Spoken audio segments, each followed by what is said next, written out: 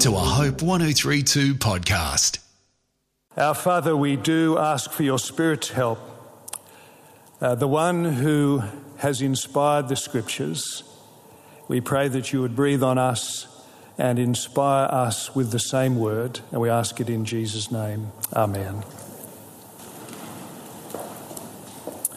Well, good morning, everybody. We're in our fourth in the letter of James in the New Testament. The big issue that we're facing today, you may be slightly disappointed to hear this, is the subject of favouritism. Chapter 2, verse 1, don't show favouritism. Chapter 2, verse 9, if you show favouritism, you sin. And I looked at this and I thought to myself, this is a fairly weird and left field sort of subject, and congregation are going to turn up on Sunday morning and their lives are very complicated and there's all sorts of burdens hanging on their hearts. And here we are looking at the subject of favouritism. I hope, however, to show you that this is an extremely helpful, significant, and in some ways liberating subject. And I want to try and do this for a few minutes before we turn to the text by just asking a few questions. The first question is, if you were writing the letter of James, what do you consider people to be facing all the time? Now, James starts the letter by assuming wisely that people are facing troubles and trials. That's the way the letter starts. And I suspect that it is absolutely right. We're never going to have days, weeks, months where we're not facing lots of little troubles, tests, or trials. And the wise advice of James is that you should assess what is happening in the light of what the Bible tells us, which is that God loves you, that he's wise, that he's powerful, and that he's at work. And that will change the perspective on some of the trials and the tests. He then says you're going to face temptations all the time. And he urges us not to trace the temptation to God's malicious workings, as if God could ever work maliciously, but to trace a huge amount of the temptation to our own sinfulness.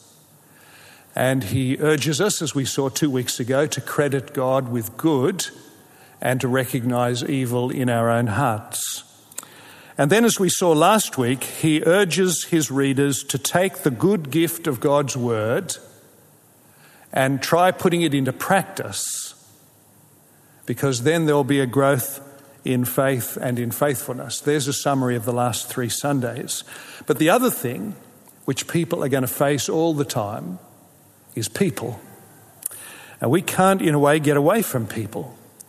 We've got family people, we've got neighbours, we've got people we meet in the shops and the streets, there are strangers, there are work colleagues, and because we belong to the family of God, there are the people of God, fellow Christians. And we need to assess one another also with faith. We have to somehow treat one another as if we're working from the Bible rather than just from our own nature. Just as we are to assess trials and temptations in the light of the Bible, we're to assess one another in the light of the Bible and not just as we would naturally. Because if we assess people naturally, we will sometimes fear them. Fear of man is a snare. We'll sometimes overly honour them, maybe even worship them. Sometimes we'll dislike them. Sometimes we'll envy them. Sometimes we'll ignore them. And sometimes we'll favour them, which James is writing to avoid. And so he literally says in chapter 2, verse 1, my brethren, my brothers and sisters, listen to this, don't have faith in Christ with face reception. That's what he literally says in the original language. Don't try and combine faith in Christ with face receiving. which simply means don't think that you can combine Christianity with a FACE, F-A-C-E, assessment of somebody. You can't do the two together. Now, the problem, of course, is that we do. That's why we get so enslaved and misled and confused. We put some people up, we put some people down. We live more by FACE, F-A-C-E, than by faith, F-A-I-T-H. So James is going to help us and equip us in the verses that we're going to look at to think well and to relate well. The second question, however, by way of introduction is, how many ways does favouritism or partiality work or cut? And the answer is that it works hundreds of ways. We can treat people by their looks, attractive, unattractive. We can treat people by their age. We can treat people by their wealth, their friendliness, their usefulness, their power. And the treatment can go either way. Someone may meet a very powerful man and fawn. Someone else may meet a powerful man and attack. You might meet a young person and envy them. You might meet a young person and despise them. Imagine if you're on an interview panel to award a Christian scholarship and the people got down to two, and one of them was a fairly pompous, geeky white boy, and one of them was a sweet, attractive Aboriginal girl. Which way is the scholarship pressure going to go? So the issue that James raises is a very big one, and I realise as I read the letter that it's much bigger than St Thomas's nor Sydney. This is a letter which has been going around the world for 2,000 years, and last week I was reminded of how parochially I often interpret the Bible, because there I was attempting to explain a section last Sunday, and Stephanie Browning quite firmly and sweetly said that if I lived in another part of the world, I would see much more than I saw. So this letter is a huge, deep, wide and wonderful letter. And the last question I want to ask is, how does favouritism really affect things? Why does favouritism really matter? And if you read the verses which we have this morning in chapter 2, 1 to 13, you'll see that here's a summary of reasons why favouritism matters. Verse 4, if you treat people with favouritism or partiality or special treatment, it means you discriminate. And in the fellowship, of course, that's extremely significant. And you become, says James, judgmental. Chapter 2, verse 4. To be judgmental, of course, is very destructive to fellowship. It means that we take a position of superiority that we're not entitled to. Or look at verse 6. If we are people of favouritism or partiality, we will end up insulting the poor, who God does not insult, and we'll end up giving favour or power to the rich, who God often brings down. God repeatedly elevates the humble poor, and he repeatedly demotes the proud rich. So if our fellowship, if our church takes the opposite position to God, well, we'll undermine the gospel.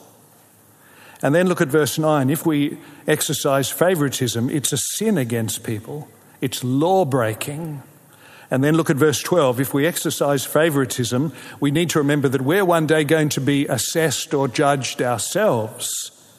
And we're going to be assessed or judged for the life that we've lived. And since God has put a new life into his people, that life is going to be assessed or judged. And so it is good for us to see now why this issue is a big one and how James equips us. And all I can say is that when this is over in a few minutes and we just basically move out, that somehow we'll need to be uttering a small, genuine prayer that God would help us to relate to people as Christians with the glasses of the Bible and not just with our own instincts and our own affections and prejudices. Well, there are 4 brief helps, and these are going to be very fast. The first, verses 1 to 4, is remember God's Son. Remember God's Son. Look at chapter 2, verse 1. My brothers, my sisters, as believers in our glorious Lord Jesus Christ. Remember James gave Jesus no glory growing up? We've said each Sunday that James, half-brother of Jesus, grew up in the home, did not credit his brother with the status that he deserved. And it wasn't until Jesus was raised from the dead and apparently went to meet with his brother James and confronted him and probably shocked him. And James began to see, this half-brother of mine is God come into the world, has died, has been raised, is glorious. Unstoppably, unspeakably glorious. And the first key to seeing people properly is to see Jesus properly, to see him in all his glory. And therefore, what this will do is that 2 people will walk into the building, and we're conscious that Jesus is very great, much greater than anybody who walks into the building, and much more loving than anybody else in the building. And so we'll begin to treat the very wealthy person in a proper way, and we'll begin to treat the very needy, unattractive person in a proper way. It'll be done in the light of the greatness and the glory of Jesus. So when Jesus looms large in our minds, which is not easy, people will be in proper perspective. Now, I think this is a real challenge. We've had quite prominent people come to this building in the last years. We've had 2 of our prime ministers come on a reasonably regular basis to worship here at the 8 o'clock service. We've had the governor, when she was in the area, coming on a regular basis. And the challenge is to treat them with the respect which we ought to treat them with, because the Bible tells us we ought to treat our leaders with respect, but also not to glorify them or to think of them as being of more worth than anybody else in the building. How do we do this with respect, but still giving the glory to Jesus?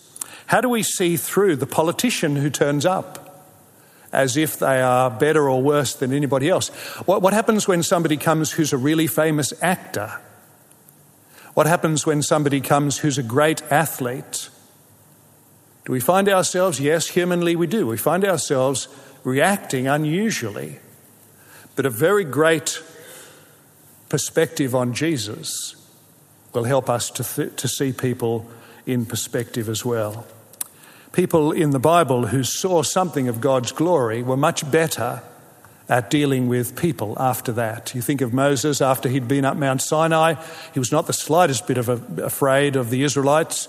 Or you think of Isaiah when he'd seen the Lord in his glory and all his holiness, and he immediately saw himself and all the people of God as being very unholy. Or you think of the Apostle Paul having seen Jesus on the road to Damascus, and there he is suddenly confronted with the greatness and the glory of Jesus, and after that he's prepared to stand in front of anybody, kings or governors, and testify with great boldness. I was reading this week that the largest star that has been discovered in the universe is called Canis Majora, which literally means big dog. And this star is so big that if you want to get a picture of how big it is, you think of the Earth as a golf ball, and this star is the size of Mount Everest. That's a big planet. The distance between the Earth and the Sun is 93 million miles. The diameter of this star is 8 or 9 times the distance between the Earth and the Sun. As a huge star. And once you have recognized something that big, it's very hard after that to see the Earth as a big planet. It's a very, very significant planet. It's the most significant, but it's not so big. And when a person gets a good grip or grasp of Jesus, we begin to see people more clearly, more appropriately. And therefore, I can only say that we need to meditate on the person of Jesus and spend time in his presence, as the old chorus from Sunday school used to say. Do you remember? Turn your eyes on Jesus, look full in his wonderful face, and the things of earth will grow strangely dim in the light of his glory and grace. So I was sitting with some people this week, and we just started talking about the greatness of God, the greatness of Jesus, and we expanded, and it was very edifying, and it will help us as we deal with one another. So there's the first piece of wisdom from James: remember God's Son. Now the second, in verses 5 to 7, is remember God's salvation. Verse 5, who does God choose to save? Answer, he chooses to save those who are poor in the eyes of the world. This doesn't mean that he only chooses people who've got few dollars. This means that he regularly picks people the world would not pick. So God's family is always a testimony to his grace and not a testimony to human greatness. Otherwise, the church would be made up of people walking around boasting and saying, why did God pick you? Oh, because I'm great in this area. I'm great in this area. That's why he picked me. He needed me. But the church never does that. The church walks around and says, it's grace. And that's what it'll be like in heaven. So again and again, God picks poor people, people that the world finds not so impressive. And the first line, you remember, of the Sermon on the Mount from Jesus, blessed are the poor in spirit. People who've worked out that they are needy, that they are helpless, that they are sinful, they need a saviour. Some years ago, I was standing near the wall just outside there, and I was talking to the owner of the Union Hotel, Mark Mannion. And he said to me, oh, by the way, he said, I need to get one of my children baptised. And I said to him, well, you should come to the Christianity Explained course. So he came to the course. And I think on week 2, I was explaining salvation. And I was explaining salvation as we often do, as a rescue, as a surf rescue. And I was explaining that if there's a surf rescue, it involves somebody putting up their hand and calling out, help, help, I'm dying. And then somebody who comes and takes hold of the hand and brings you safely to land. And I said, this is what it's like to be a Christian. You have to put your hand up, you have to put your prayer up, you have to ask Jesus to be your saviour, and then he comes and he saves you. This is the sort of desperate illustration that preachers use when they're trying to explain salvation, but it works with some people. And the next Tuesday night, he walked in a little bit late, and as he walked past my chair, I remember he just leaned slightly over and he whispered in my ear, he said, I put my hand up during the week. That's where his Christian life began. Please save me. Got saved. Poor in spirit. Please help me. I'm needy, I'm helpless, I'm sinful, I've turned my back on you, would you please save me? That's the people who God saves. And that's the first step in becoming a Christian. Now James says, if you know this is how salvation works, if you know that poor is a good place to be because it steers you to Jesus, well, the last thing that you want to do when you're running your church and your fellowship and your gathering is to turn everything upside down and say the poor go down there and the rich go up. When God says, no, the rich, the proud rich go down and the humble poor go up. So we've got to somehow make sure that our fellowship represents the gospel of grace. I don't need to really hit you with this morning. I'm not pretending that there are people who don't get this. I think one of the most wonderful things in this place is that there are many very able people, and they don't walk around talking about how they are able, but they do walk around talking about how God is gracious. And that's exactly how it should be. So remember God's Son, remember God's salvation. Jesus is glorious, salvation is gracious. Third, verses 8 to 11, remember God's command. Verse 8, keep the royal law. The famous love your neighbour as yourself, which comes from Leviticus 19:18. What James is reminding us here is that we, friends, don't actually have a choice.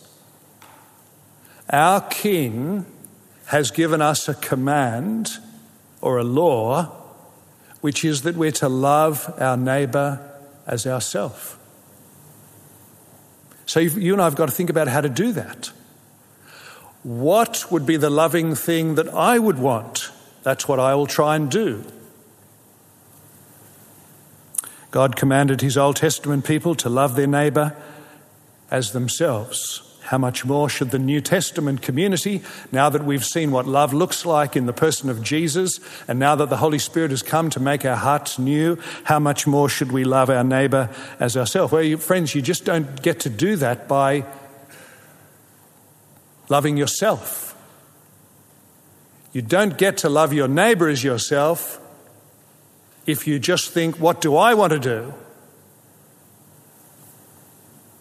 And you'll notice that the command is a positive and a proactive one. The secular world has a mantra that goes like this: I never hurt anyone. I never harmed anyone. Why should you go to heaven one day? I never hurt anyone. No, God says, I want love which is proactive, which goes looking and paying and sacrificing. That's what God showed us. Jesus came, Jesus died, Jesus rose.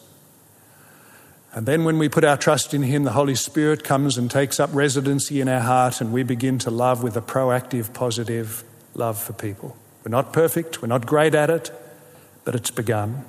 And James is arguing here, verse 8, if you do love your neighbour, you do well. But if you play favourites, you've broken the law. And he goes on to say, if you break the law, well, you sink your canoe, don't you? It only takes one hole to sink a canoe. And if you break the law by being favourite type people, you break the law. His illustration, verse 11, is an astonishing illustration. He says, look, you may be steering clear of adultery, and so you say to yourself, I'm really good, but what if you're murdering? It's an almost ludicrous illustration, isn't it? I would like the argument to be the other way. I'd like James to say, okay, you haven't murdered anyone. Yes, we all agree that's serious. But have you slept with somebody wrongfully? Because that will establish that you're a lawbreaker. But he doesn't. He puts it round the other way. He says, okay, you may not have slept with anybody wrongfully, but you have you murdered someone? Well, you're a lawbreaker.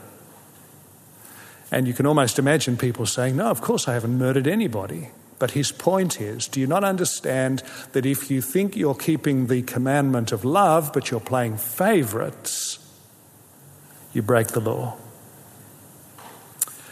Well, we need to go back, don't we, to the Word of God. And we need to remember that it's been given to us by a very great King.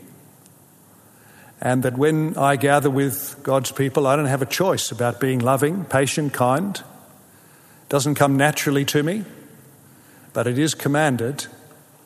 And God, by his grace, is able to work it through us. And that brings me to the last point this morning, and that is verses 12 to 13. Remember God's judgment. Remember God's Son. Remember God's salvation. Remember God's command. And finally, remember God's judgment, verses 12 to 13. Verse 12, we're going to be judged. This doesn't mean that the Christian's destination is going to be settled. That's settled. Christ died for you. You're going to be with him. But it does mean that your reward is going to be settled for the stewardship of this new life that Christ has given you. So I say that again. When you come to the judgment day, and I will come to the judgment day, and you'll come to the judgment day, the person who's put their faith in Jesus, their destination is not up for question. They're going to be with Christ. They've welcomed Christ, they'll be welcomed by Christ. But this judgment day is going to settle the reward of the Christian. We're going to be judged by the law, verse 12, that gives freedom. This amazing sentence is a reminder that God gave his law to his people in the Old Testament to liberate them. It was like giving them the road rules. This is how the road works. Now add to the law the fact that Christ has brought new life to us by dying on the cross for us. And James says there's going to come a day where God is going to meet you and he's going to see his people and he's going to see that they're spotless because Christ died for them, but he's also going to see what fruit there is. And if there's no fruit, it doesn't sound as though there's a life. You see the argument? You're going to stand before your Saviour, you're going to stand before your judge. And if you've been merciless, verse 11 and 12 and 13, if you've shown no mercy, is that because you received no mercy? But great joy to the person who has shown mercy, because it sounds as though you received it and it went through you. Someone has said that the question for today is, will you? Will you follow Christ? Will you serve Christ? The question for tomorrow is going to be, did you? Today, will you? On the last day, did you? And A.W. Tozer says in one of his little books, he says, what we need very badly these days is a company of Christians who are prepared to trust God and obey God as completely now as they know they must do at the last. For each of us, the time is coming when we shall have nothing but God. Health, wealth, friends, and hiding places will all be swept away, and we shall have only God. For the man of pseudo-faith, this is a terrifying thought. But for the man of real faith, it is one of the most wonderful thoughts of all. So I want to take you, friends, back to the big issue this morning, which is that a major part of Christianity is people and how we see them.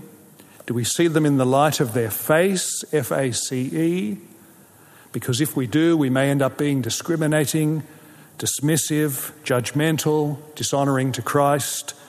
Or do we see them in the light of God's word, which is therefore to be discerning and honouring to Christ, loving, demonstrating new life? And James gives us some wonderful help so that we can deal with people as Christ deserves and as people need. And those simple helps are, remember God's Son, he is glorious. Everybody is to be seen in his light. Remember God's salvation, it's by grace. Everybody comes by grace. Remember God's command, love your neighbour is not optional. And remember God's judgment, that's where the new life is going to be seen. And I think these truths will set us free from many traps. They're not easy to remember, but as you read back over the passage, you might remind yourself of these 4 things, which will help us to have affection for one another as Christ has to us. Hope 103.2. Thanks for listening.